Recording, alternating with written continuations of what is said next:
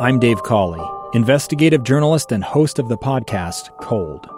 Don't miss Cold's new Season 3, where I look into the unsolved disappearance of Sheree Warren, a woman last seen leaving her job at a Salt Lake City office in 1985. Police cast suspicion on Sheree's estranged husband and boyfriend, but never made any arrests or recovered Sheree's remains. Find Cold Season 3, The Search for Sheree, anywhere you get your podcasts. Inside Sources on KSL News Radio.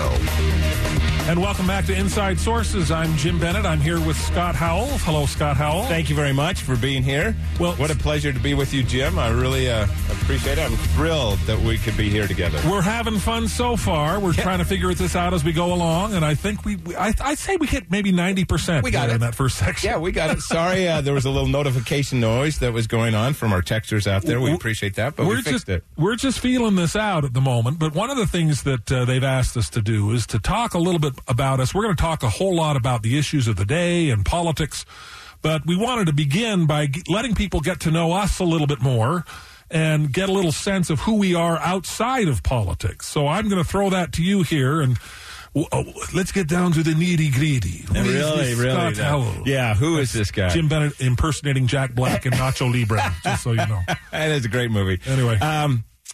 Let's see.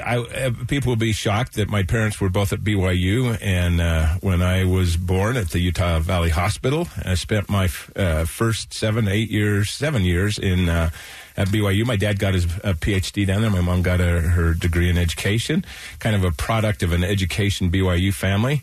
I went on to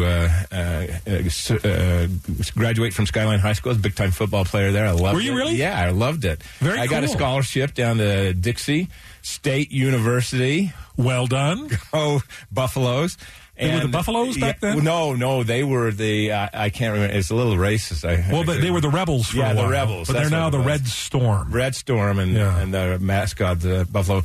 Then went on LDS mission to England. You did? I served in Scotland. Well, isn't it great? Yeah. I do a mean Scottish accent. Oh, aye, mate. Aye, got a bit of It is a Brabrecht moonlicht nicht. Yeah, whatever he said.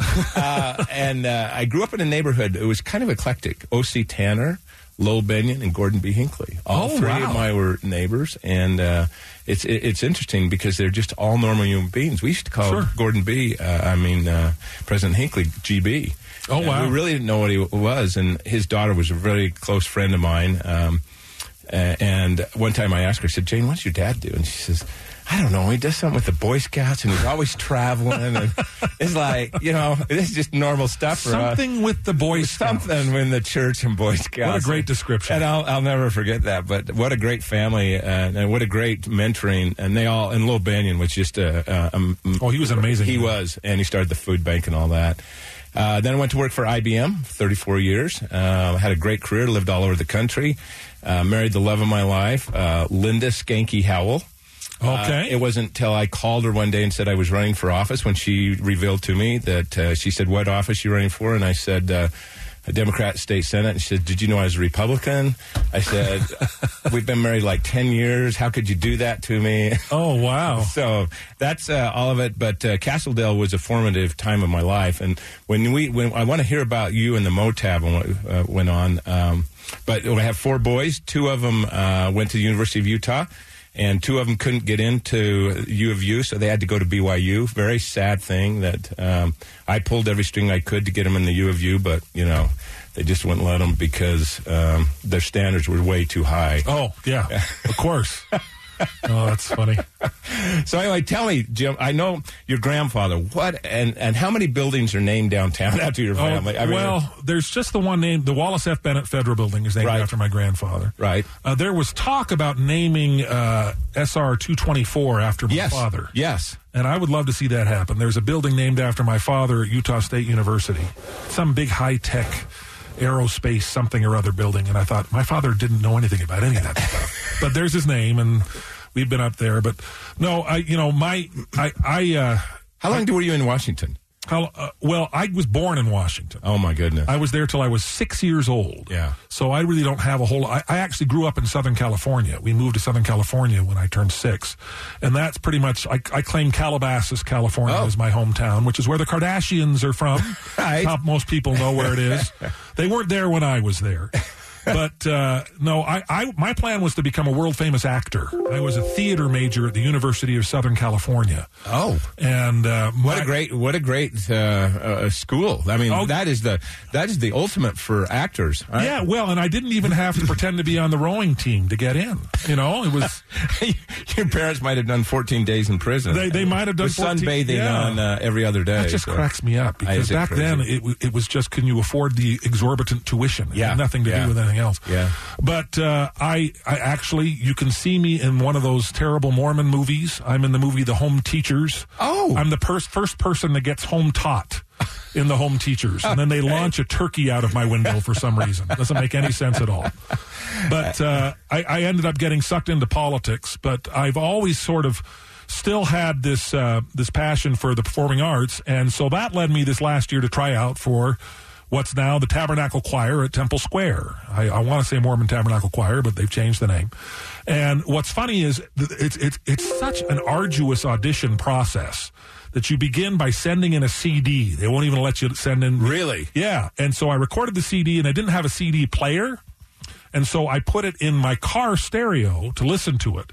And a few days after I had mailed it in, my daughter said, "Hey, I heard your audition." And I went, "You heard my audition? That means it's still in the car. What did I send to the Tabernacle Choir?" And I got a call from the secretary who says, "We think you've sent us the wrong CD." It's Elton John. No, it was Prince. Oh, Prince. Yeah. No wonder you got in. I just imagine Mac Wilberg sitting there listening to, "You don't have to be rich to be my girl." Now, that's a tenor we can use. Oh, my gosh. And you know what? Mac Wilberg. Yeah. Went to kindergarten with him in Castledale, Utah. Did you? His mom, he was raised by a single mom. His father had passed away. And I can remember his mother calling, Mac, come in. It's time. And we'd go, "Where are you going?" My cousin, Dwight Nelson, and I and Mac, we'd all play. And he goes, "Well, I got to go in and do the organ." We go, "The organ? What are you doing playing the organ?" He says, No, it's a cool thing. And so Mac is right there in our family. And Castledale, Utah, if you've ever been there. I have. It's an amazing place. His mom, and I think they just sold his mom's house, but from the very beginning, people knew this kid was going somewhere. Oh, he's amazing. He's remarkable. You know, right after I joined, he came down and gave us what he called his list of "you might be disappointed ifs." I said, "You might be disappointed if you join the choir to be a TV star. You might be disappointed if you join the choir to be a soloist." And as it went down the list, they got increasingly ridiculous.